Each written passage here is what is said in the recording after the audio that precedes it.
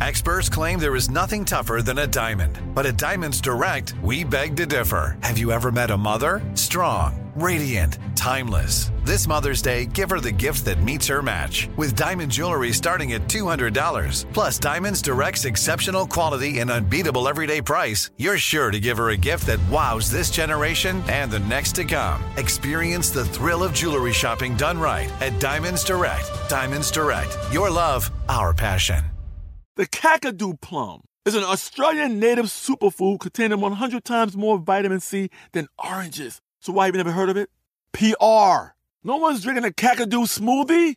I'm JB Smoove, and that was a full episode of my new podcast, Straightforward, inspired by guaranteed straightforward pricing from AT&T Fiber. Get what you want without the complicated. AT&T Fiber, live like a gigillionaire. Available wherever you get your podcasts. Limited availability in select areas. Visit AT&T.com/hypergig for details. This is your moment, your time to shine, your comeback. You're ready for the next step in your career, and you want an education employers respect. So you're not just going back to school, you're coming back with Purdue Global. Backed by Purdue University, one of the nation's most respected public universities, Purdue Global is built for people who bring their life experience into the online classroom. Purdue Global, Purdue's online university for working adults. Start your comeback today at purdueglobal.edu. Guess what, Mango? What's that, Will? Have you heard about this secret library that's in Syria? What is it? Well, hiding below the town of Daraya, which is this suburb of Damascus, there's a library of over 14,000 books. You see, during the terrible siege of the area, people have gone into homes and the buildings that were damaged by all these attacks, and they've managed to retrieve these books to keep in this library. Oh, wow. I mean, it's been such a heartbreaking situation there for years now, but visitors to the library have found at least a temporary escape from the devastation by coming down there to browse the shelves and just read for a bit. As one visitor told the BBC, in a sense, the library gave me back my life. I would say just like the body needs food, the soul needs books. That's incredible. It really is. And while this is obviously an extreme example, it's amazing how libraries have served as an escape for people for so long now, and how they've been a place for self-improvement and community and entertainment for so many. And that got us thinking, how did the modern library come to be, and how are libraries evolving? So that's what we're talking about today. Let's dive in.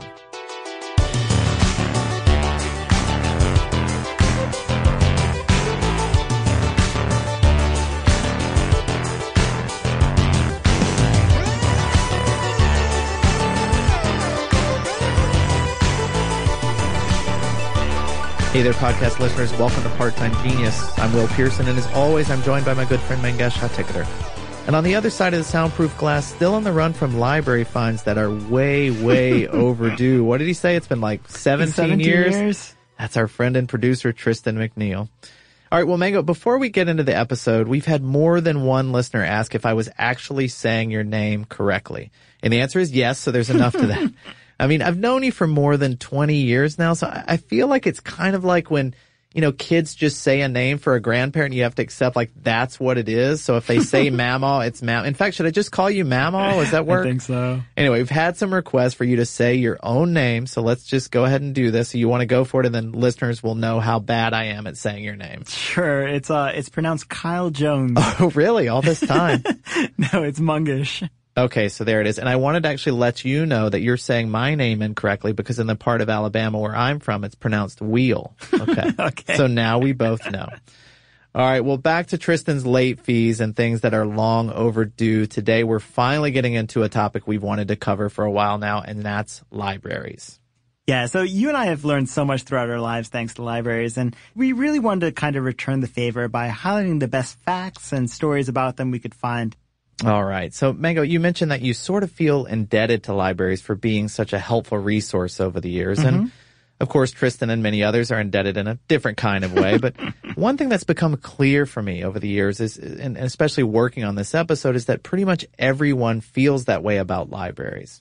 In fact, to get specific, a full 91% of Americans ages 16 and older say that public libraries are important to their communities, and that those communities would be negatively impacted if libraries were to close down. That's at least according to a 2013 study from the Pew Research Center. Wow. So it's honestly a little surprising to hear that the approval numbers are that high for libraries. I mean, maybe it's just me, but I tend to think of them as being in the same boat as, like, I don't know, the postal system. You know, it's this, like, long-running public institution that's become a little more ignored in the digital age. Yeah, well, that's the thing. I mean, the number of people who approve of libraries in theory is significantly higher than the number of people who actually use them. Mm-hmm. So even though 91% of citizens felt libraries were good for their communities, only about 53% had actually visited a library or bookmobile in the last 12 months.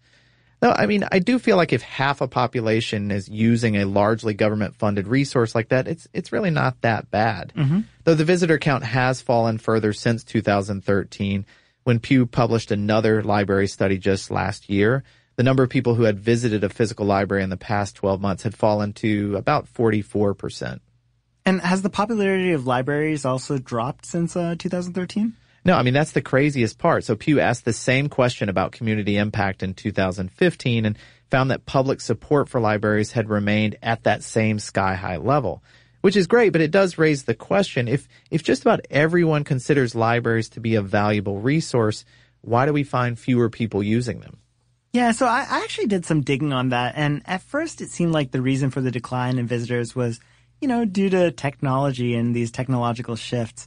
And maybe like this growing preference for e-readers and tablets. Yeah, and that was the Pew's takeaway as well, but I guess you're saying there's something else might be at play here as well? Yeah, so there's this independent federal agency called the Institute of Museum and Library Services. It's IMLS, and every other year it surveys librarians all over the country to get a better sense of how things are going in the industry.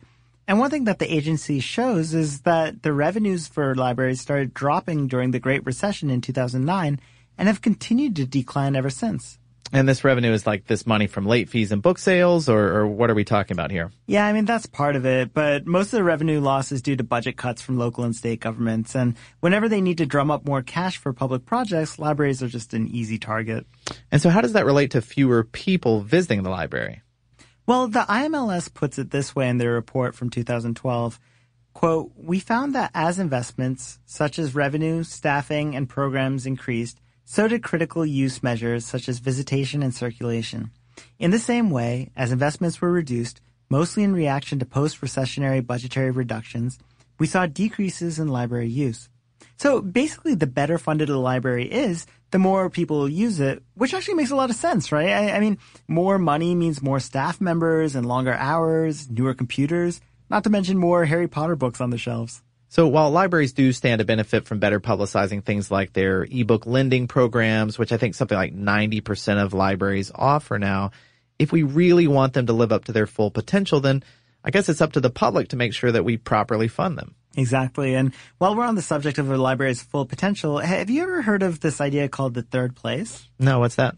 So it's actually a community building concept that a sociologist named, I think his name is Ray Oldenburg, and he outlined it in the late 1980s. And his thinking was that society fosters healthy, happy citizens if it helps them strike a balance between, you know, the time spent at home, at work, and in neutral public spaces. So the idea is that a person's home is their first space, their workplace is their second place, and their third places are the stimulating public spaces where people gather to have conversations or to take part in some shared activity or just to be in the presence of other people. So really everywhere except the home and the office is third place, or what? No, I mean, so some of the historical examples Ray cited were French cafes and maybe American taverns during their respective revolutions. And you could think of diners and coffee shops as modern stand-ins. But okay. Third places can also be parks or rec centers and churches. The list goes on, but it doesn't mean that any place can be a third place. So, for example, it's got a few rules. It's got to be somewhere that's universally accessible, both in terms of proximity and price. So a third place is somewhere that costs nothing, or at least not much. And the other main requirement is that it's somewhere welcoming, where social and economic status don't really matter, and where the environment is so comfortable that people develop a connection with the space. All right, I think I get it. So a library is kind of a third place that's focused on learning. And I guess that's always been the case, even back when libraries did little beyond lending print books. But it seems especially true under today's model, where libraries are offering community classes and provide access to things like, everything from sewing machines and spinning wheels and GoPro cameras, all kinds of things now. Right. And now more than ever, libraries are becoming places where people can learn a new skill or collaborate on a project. Yeah, I guess you've sold me on this third place thing, Mango, and that really might be the way to think of libraries as we go forward. And I think so too. So there's a British journalist named Caitlin Moran who wrote a really great piece about libraries for the Times of London, and this was back in 2012. Apparently the British government is a little farther along with their library budget cuts than we are in the States. So nearly 10% of England's 4,600 public libraries have closed since 2010. Oh, wow. Yeah, and so Caitlin wrote about what it was like to see all these old public libraries being shuttered, and one part in particular really speaks to how libraries exemplify this third place and their benefits to society. She writes, quote, "A library in the middle of a community is a cross between an emergency exit, a life raft, and a festival. They are cathedrals of the mind, hospitals of the soul, theme parks of the imagination. On a cold, rainy island, they are the only sheltered public spaces where you're not a consumer but a citizen instead. A mall, the shops, are places where your money makes the wealthy wealthier. But a library is where the wealthy's taxes pay for you to become a little more extraordinary instead. A satisfying reversal, a balancing of the power." That's pretty awesome. And, I like, too, how she's reflecting both on her own experiences with libraries, but also what libraries are to other people. Mm-hmm. That's ultimately what's going on with this 91% public approval rating that we talked about before, I guess. So what do you mean by that? Well, I read in that Pew report that from last year that over 3/4 of adults in the U.S. have been to a library at some point in their lives. So to be sure, some of the goodwill people feel toward libraries comes from their own personal experiences with them. Even if someone hasn't been to a public library since childhood, they probably have some happy nostalgia for those early visits. And I guess that gives them a positive view of libraries in the present. But I also think that people just like the idea of a public space that's set aside for reading and learning, which, basically is what everyone thinks of when they think about libraries. It's kind of like even if we don't use them, we still take comfort in having the option and knowing that these places are making a difference in the lives of the people around us. Mm-hmm. I mean, that sounds right to me. And there's something in the concept of the library that really speaks to us on this fundamental level. It's like we want freedom and we want to satisfy our natural curiosity. So what could be better than this big open space to explore any avenue of thought you want? Yeah, after all, I mean, there's a reason libraries have cropped up in just about every civilization for the last few thousand years. And I guess the only problem is that we aren't always as good to them as they are to us. That's for sure. But the funding threats and reduced foot traffic that our libraries face now don't seem nearly as bad when you look at the rest of our messy track record with libraries. Yeah, now that we've gotten a sense of where libraries are today, we should definitely talk about their history and how they've been developed and also destroyed over the centuries. But first, let's take a quick break. Live Nation presents Concert Week. Now through May 14th, get $25 tickets to over 5,000 shows. That's up to 75% off a summer full of your favorite artists like 21 Savage, Alanis Morissette, Cage the Elephant, Celeste Barber, Dierks Bentley, Fade, Hootie and the Blowfish, Janet Jackson, Kidz Bop Kids, Meghan Trainor, Bissell Pluma, Sarah McLachlan. Get tickets to more than 5,000 summer shows for just $25. Until now through May 14th. Visit LiveNation.com/Concert Week to learn more and plan your summer with Sean Paul, Sum 41, 30 Seconds to Mars, and Two Door Cinema Club. Are you still searching for your perfect place to call home? Well, now is the time to buy at Fisher Homes. If you're looking to move in before the end of 2024, May could be your last opportunity to start building your dream home and close before the year's end. If you're hoping to move in even sooner, Fisher Homes also has homes that are move-in ready and waiting for you, where you can start enjoying the benefits of homeownership even faster. Schedule your personal tour with a new home advisor today at FisherHomes.com and make this spring the season you find your perfect home sweet home. Good sleep should come naturally, and with the new Natural Hybrid mattress, it can. A collaboration between award-winning mattress brand Leesa and home design favorite West Elm, the Natural Hybrid is the culmination of these two companies' shared values: premium materials, meticulous craftsmanship, and sustainable practices. Made with natural latex, responsibly sourced natural wool, and environmentally safe foams, the Natural Hybrid elevates your sleep sanctuary, indulges your senses, and supports a greener tomorrow. Plus, when you purchase the Natural Hybrid, you're also helping fuel Leesa's work with shelters and those in need. Since 2015, Leesa has donated more than 40,000 mattresses to ensure children and families have a safe place to sleep. Don't put off a good night's sleep any longer. Get a Leesa mattress today for a sound sleep tonight. Visit leesa.com/iHeart. That's LEESA.com/iHeart.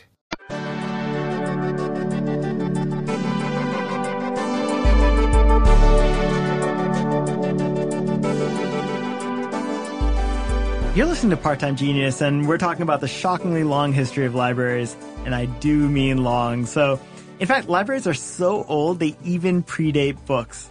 The oldest library ever discovered dates back to the 7th century BC. It was the private library of this Assyrian ruler, and it contained over 30,000 tablets inscribed with cuneiform. And many of the library's tablets were just archival documents or religious texts, but there were some early literary works sprinkled in too, including the famous Epic of Gilgamesh. Well, I like that literature was included in that one because it helps strengthen this claim that it's the oldest library. I mean, ancient civilizations didn't really distinguish between archives and libraries, so it can sometimes get a little bit dicey when we're trying to decide what should or shouldn't be considered one today. Mm-hmm. For example, archaeologists have uncovered similar collections of Assyrian clay tablets that date back even farther, but the contents are mostly records of various business transactions and things like that. So you couldn't really call it a library, I don't think. Yeah, I mean, it sounds more like a records room or something. But another thing that might lend a bit more cred to the Royal Library I mentioned is that its contents were largely amassed through the conquest of other territories. So the Assyrians would loot texts from the temples of Babylonia and other nearby regions and then just add them to the private collection. So it really was this effort to compile a wide range of knowledge and texts from different sources rather than just someone's personal business archive. I mean, I guess it was for a good cause, but, building something as peaceful as a library through conquest just feels a little off to me. That's true. I think I'm more on board with the Library of Alexandria's approach. So until it was famously burned to the ground during the Roman conquest of Egypt back in 30 BC, the library held something like 400,000 scrolls. And people had moved from clay tablets to papyrus at this point. But, the scrolls weren't the spoils of foreign conquest. Instead, the Egyptians waited for foreigners to bring texts to them. According to the Greek physician and philosopher Galen, King Ptolemy of Egypt ordered the scrolls of any visiting ships to be seized and painstakingly copied into manuscripts. But the part that I found funniest was that Ptolemy kept all the originals and added that to the library and then made the visitors take the copies instead. Well, one thing I was struck by while researching is how so many characteristics we associate with libraries were relatively late additions. So even when scrolls gave way to books, libraries still looked really different from how they do today. For instance, did you know the practice of shelving books vertically with their spines facing out didn't take hold until the Middle Ages? I mean, the closest things to public libraries in those days were monasteries, but the monks who lived there didn't really want to share their books with one another, so they actually hoarded books in their private workspaces, going so far as to chain the books to their desks. I mean, we've mentioned this before in the World Records episode, but the books were later moved to communal desks where everyone could use them, but they were still chained up to keep them from disappearing. I mean, everybody knows that monks have sticky fingers, though, right? So when did the monks switch to more of a vertical storage? When they got sick of hearing all those rattling chains, I think. Right. As more and more volumes were added to the monks' collections, the books had to be piled on top of each other, which made it just really cumbersome and noisy to remove them from one another. But even after going vertical, books still weren't displayed with their spines out. They were stood on their edge opposite the spine or even placed vertically, but with the pages facing out instead of the spine. Oh, wow. I mean, hiding the spine seems like the worst idea. You'd have to pull every book off the shelf just to find the one that you were looking for. Yeah, but you've got to think about this back then. Like, printing on book spines didn't really start appearing until 1535. So in the meantime, people had to come up with their own ways and life hacks to deal with this confusion. And one early solution was to draw identifying marks and designs on the thick of the pages, which is actually called the foredges of a book, by the way. So, for example, there was this Italian doctor who had a friend's nephew illustrate all the foredges of his books, and he'd put scenes on there that depicted the book's subject matter. The other popular solution was to wrap a title label across a book and tie it on with the chain. Again, with the chains. I mean, these people must have been thrilled when printed spines finally came out. But, while we're on that subject, I also came across a surprisingly late addition to libraries, which is really the concept of lending or circulating books. So most of the ancient and medieval libraries we've been talking about were private. They were either reserved for the use of royalty or maybe clergy. And, even though there were some libraries that were open to the public, or at least the portion of the public that was literate, they were only allowed to reference the books, not to borrow them or read outside the library. And in fact, the lending library concept that we're so familiar with, that didn't catch on until around the 18th century or so. And that's when, public libraries started to crop up in England and in France. Yeah, there's another precursor to public lending libraries in the U.S., and they were called subscription or membership libraries. And they were funded by fees and donations from paying members. So apparently there are still like 20 or so membership libraries left in the U.S., but back in the late 18th and 19th centuries, they were all over the place. Yeah, I wasn't aware of these until we started doing our research, but Ben Franklin started one in Philadelphia, right? Yeah, that's right. It was called the Library Company, and it was the first of its kind in the American colonies.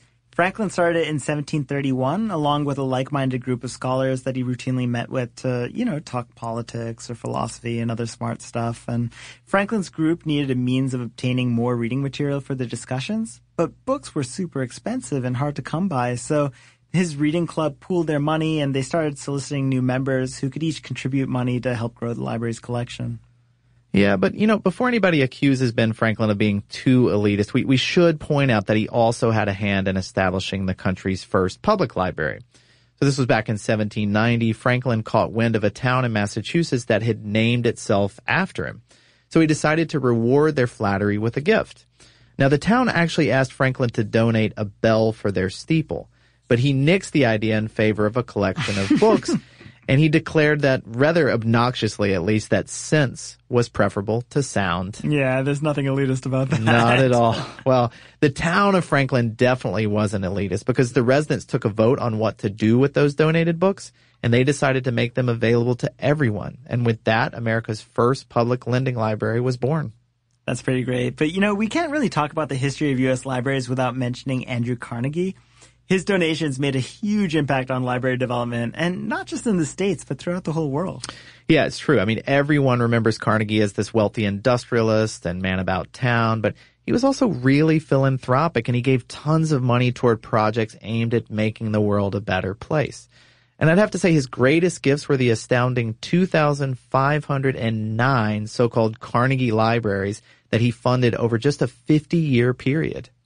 Yeah, so there were 3,500 public libraries in the U.S. by 1920, which is a crazy amount of expansion in the 150 years so since the first one in Franklin. But of those 3,500 libraries, just shy of half were paid for by Carnegie. That's incredible. It really is. Mm-hmm. I mean, I think what I like best about the story is why Carnegie did all this in the first place. So according to his autobiography, he fell in love with reading as a young boy in Scotland. And he would regularly borrow books from the tradesman's subscription library, which his father helped to start. Then years later, Carnegie moved to Pittsburgh with his parents and got a job at the local telegraph company. As luck would have it, his employer actually had a private library that he allowed his workers to borrow from on Saturdays. And this just changed Carnegie's world. I mean, here was this wealthy businessman lending his personal books to a bunch of blue-collar kids, just so they might have a shot at bettering themselves. And Carnegie knew that without that act of kindness, all that knowledge would have stayed beyond their reach.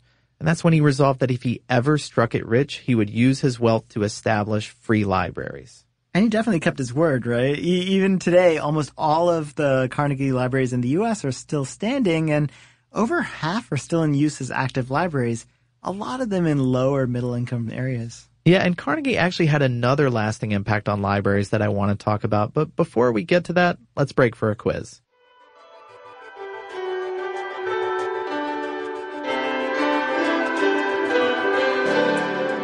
Okay, Mango, so since today's episode is about libraries, we decided to look for one of our listeners that had a library card to come on and take a quiz. And we found one. He's also somebody that spent a ton of time in libraries working on a couple of fascinating oral histories, and we'll talk about those. But Brian Abrams, welcome to Part-Time Genius. Hello, thanks for having me. And for full disclosure, Brian is one of our longtime friends, worked with us on several projects in our Mental Floss days, and has also, as I mentioned, tackled a couple of really fascinating oral histories and is working on another that we can't talk about just yet, but two of them, one was an oral history of David Letterman's top 10 list, and another was an oral history of the movie Die Hard. Die Hard. So cool. So actually, I'm curious, Brian, can you just tell us a little bit about when you decided to tackle these? Like, how did you decide to do oral histories on these two very different things? That's actually a really interesting question, and it's one that's easy to answer. I was given a contract to do them, and so you know me. That's While fascinating. the sun shines, as they say. Sounds like you had a real passion for them. Yes, exactly. Die Hard posters all over my walls. But it's amazing to me who you got to talk to you. Like, you got former, presidents of NBC for the David Letterman one and like all these celebrities for the Die Hard. Can you talk a little bit about how you can actually approach those people? Yeah, it's actually really difficult. I think that, I think a lot of oral histories are sort of done in a very authorized way. The author or the author's people, they go to, the top exec, right? Maybe, if you're going to do an oral history on, say, Saturday Night Live, you get the okay from Lorne Michaels, and then you can go around and talk to all the usual suspects who were there over the years. And I did not do that. I was working on the outside in, and it was very difficult, and it took a lot of time to finally wrangle one by one of all these people that sort of make up the, quote, story of Die Hard, for instance, which, it took a long time. I mean, I probably needed, 36 sources before, say, one of the main stars or one of the studio execs would be willing to, take my phone call. But that was not to disparage Letterman. Letterman's a great story, but you've got me thinking about Die Hard. Again, because of all the posters on my wall. Right, of course.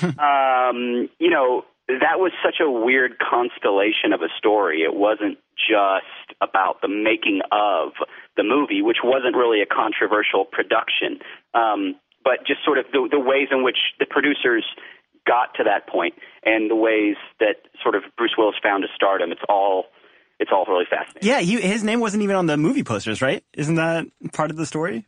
Yeah, that's true. The original one sheets, I think they wanted.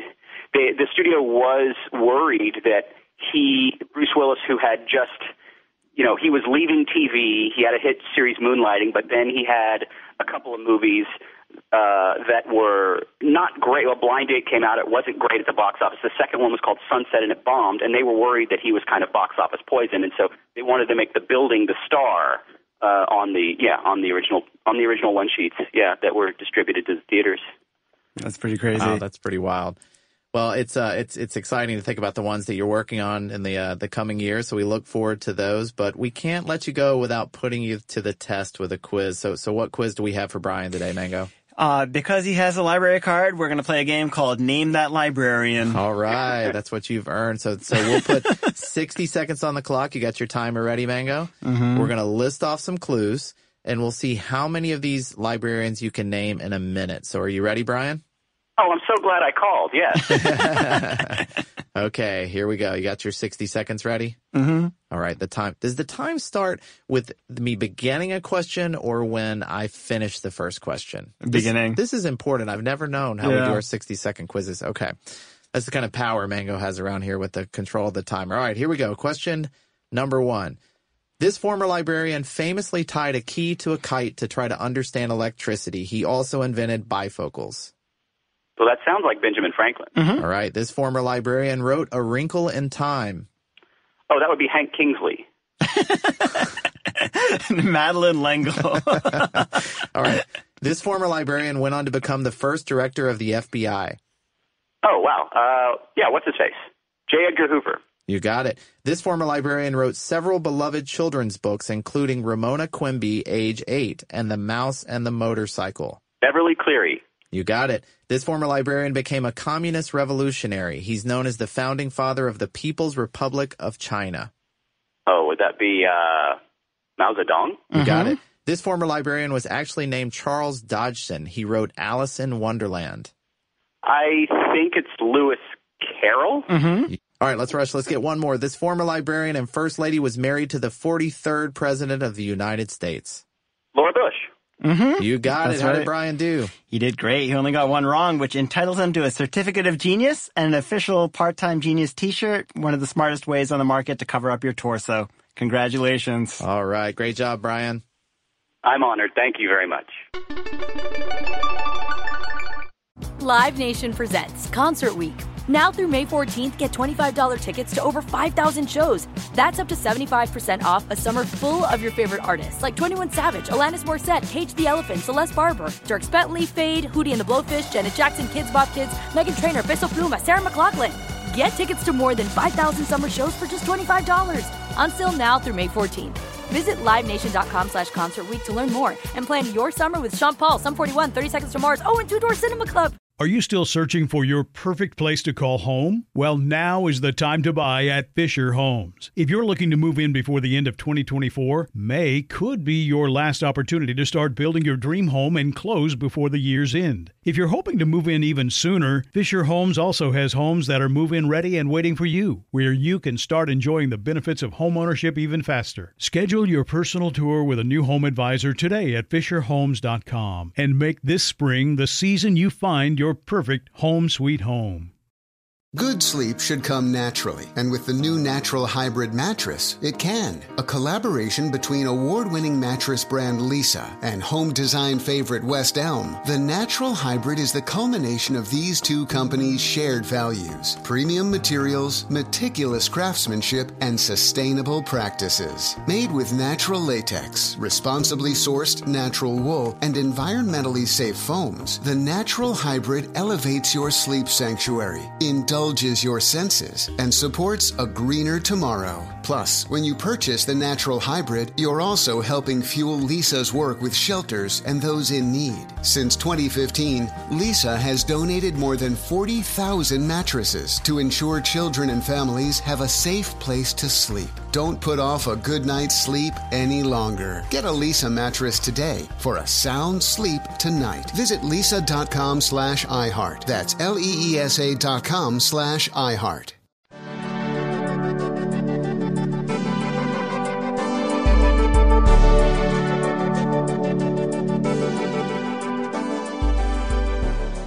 Okay, Will, so besides making it much bigger, what else did Carnegie do for the U.S. library system? All right, well, this is going to sound a bit exaggerated, but really, he revolutionized the whole way libraries work. So before Carnegie, most libraries operated according to what's called a closed stacks policy.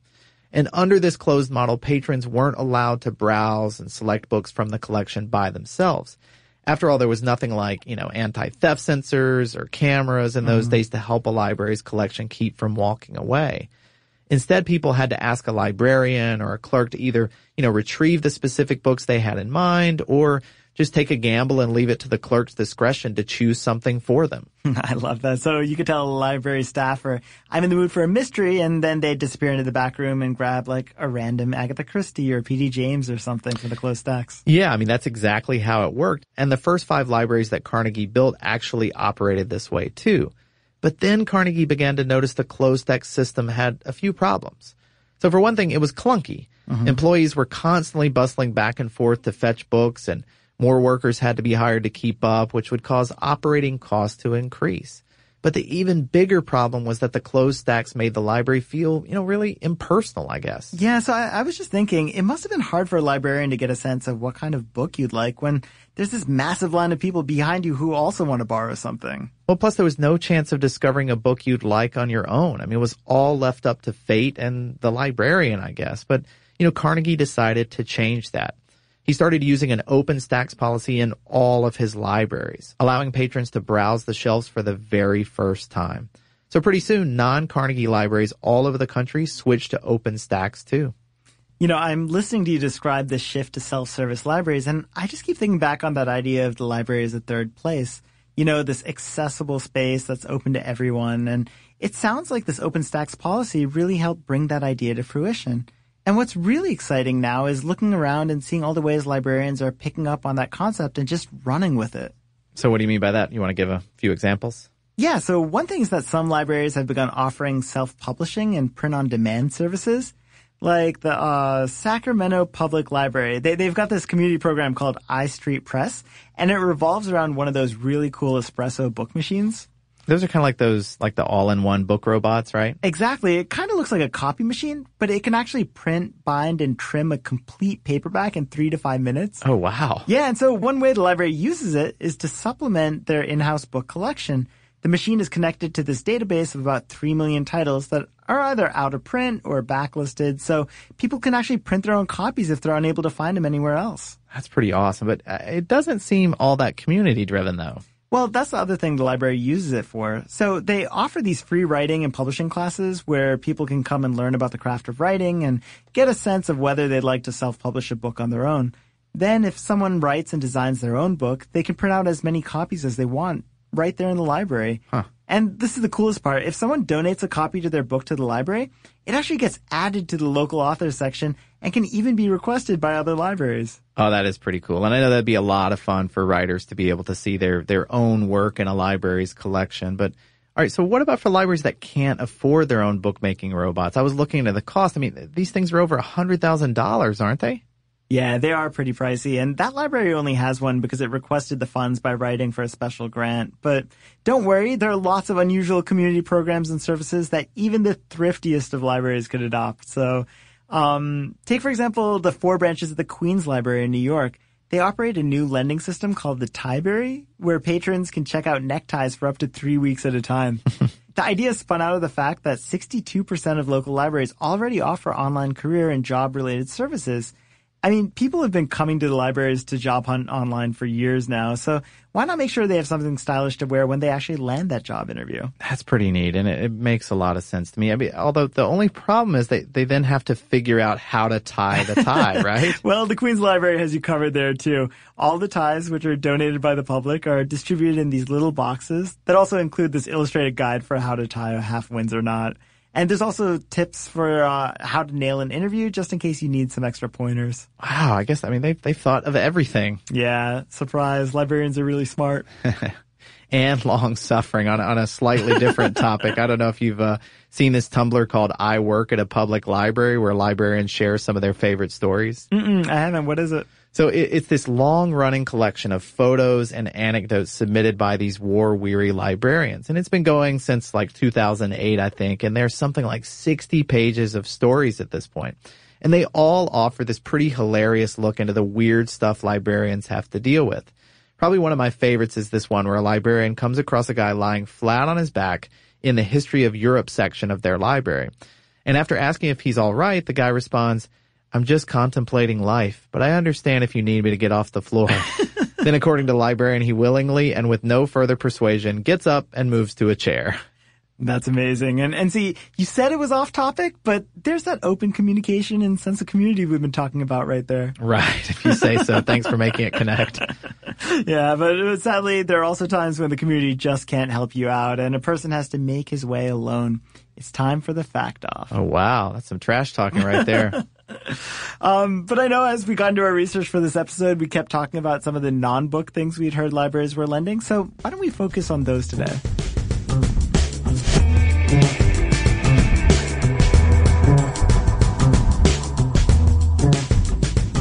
All right, let's see what I've got here first. Okay, well, if you've ever thought about trying out surfing but didn't want to invest in your own board or for the price of renting one, you can just head over to the Inverloch Library in Victoria, Australia to check out the one they keep on hand for the locals. That's awesome. Bringing it back to this hemisphere, I think it's pretty great that there are now more than 100 libraries in the U.S. with 3D printers that library guests can use. And for many of them, you actually have to take a couple-hour safety course first, which does seem reasonable to me. This time of year, you'll find guests making Christmas ornaments, but you'll also find students making models for school projects and other stuff that's pretty cool. Well, I think it's pretty funny that the Aurora Public Library in Illinois allows you to rent one of their 30 sculptures for a couple months. So what do you do with them? You just make your house or your office look all fancy, I guess. I don't know where they came from. Well, another thing you can check out that may seem a little more useful is one of the many kitchen tools available in several libraries now. So blenders, mixers, and my favorite, Coventry Public Library in Rhode Island offers more than 50 different cake pans. Oh, wow. There's even a SpongeBob one. I'm not sure if it makes kids dumber like the show does, as we learned in our Mr. Rogers episode last week. We have to test that out with our own kids, I guess. Mm-hmm. All right, well, back to the third place idea we talked about earlier. There are more than 300 libraries in the U.S. that have these little seed libraries, for growing vegetables and flowers. And you may be wondering how this works, since you wouldn't think you could bring those seeds back. But they do invite guests to save their own seeds and donate them back to the library for others to use. I think it's pretty wild that some libraries are starting to involve dogs in their library activities. So some use them to encourage children to read by spending some quiet time reading to a therapy dog. And the Yale University Law Library has provided a dog for stressed out law students to hang out with while they study. Who knew you could check out a dog? That really is pretty cool. So I think I have to give it to you, Mango. Congratulations, you win the fact off. Oh, thanks so much. I'm so honored. Well, that's it for today's episode. Honestly, there were too many great facts and stories about libraries to fit them all into one episode. So if you have any favorites you feel like we should have mentioned, let us know. You can email us at parttimegenius@howstuffworks.com or call our 24/7 fact hotline. That's 1-844-PT-GENIUS. It is still 24/7, right, Mango? Mm-hmm. Oh, that's great. I can't believe we keep it going that long. But we love hearing from you. Thanks for listening.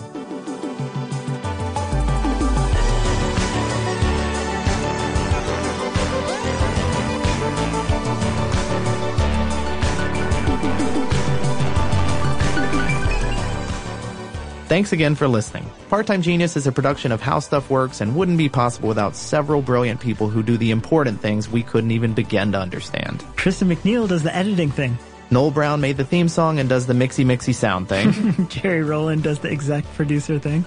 Gabe Luzier is our lead researcher with support from the research army, including Austin Thompson, Nolan Brown, and Lucas Adams. And Eves Jeffcoat gets the show to your ears. Good job, Eves. If you like what you heard, we hope you'll subscribe. And if you really, really like what you've heard, maybe you could leave a good review for us. Did we forget Jason?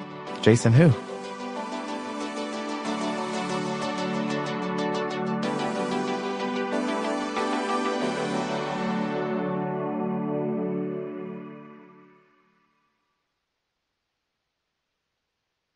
Live Nation presents Concert Week.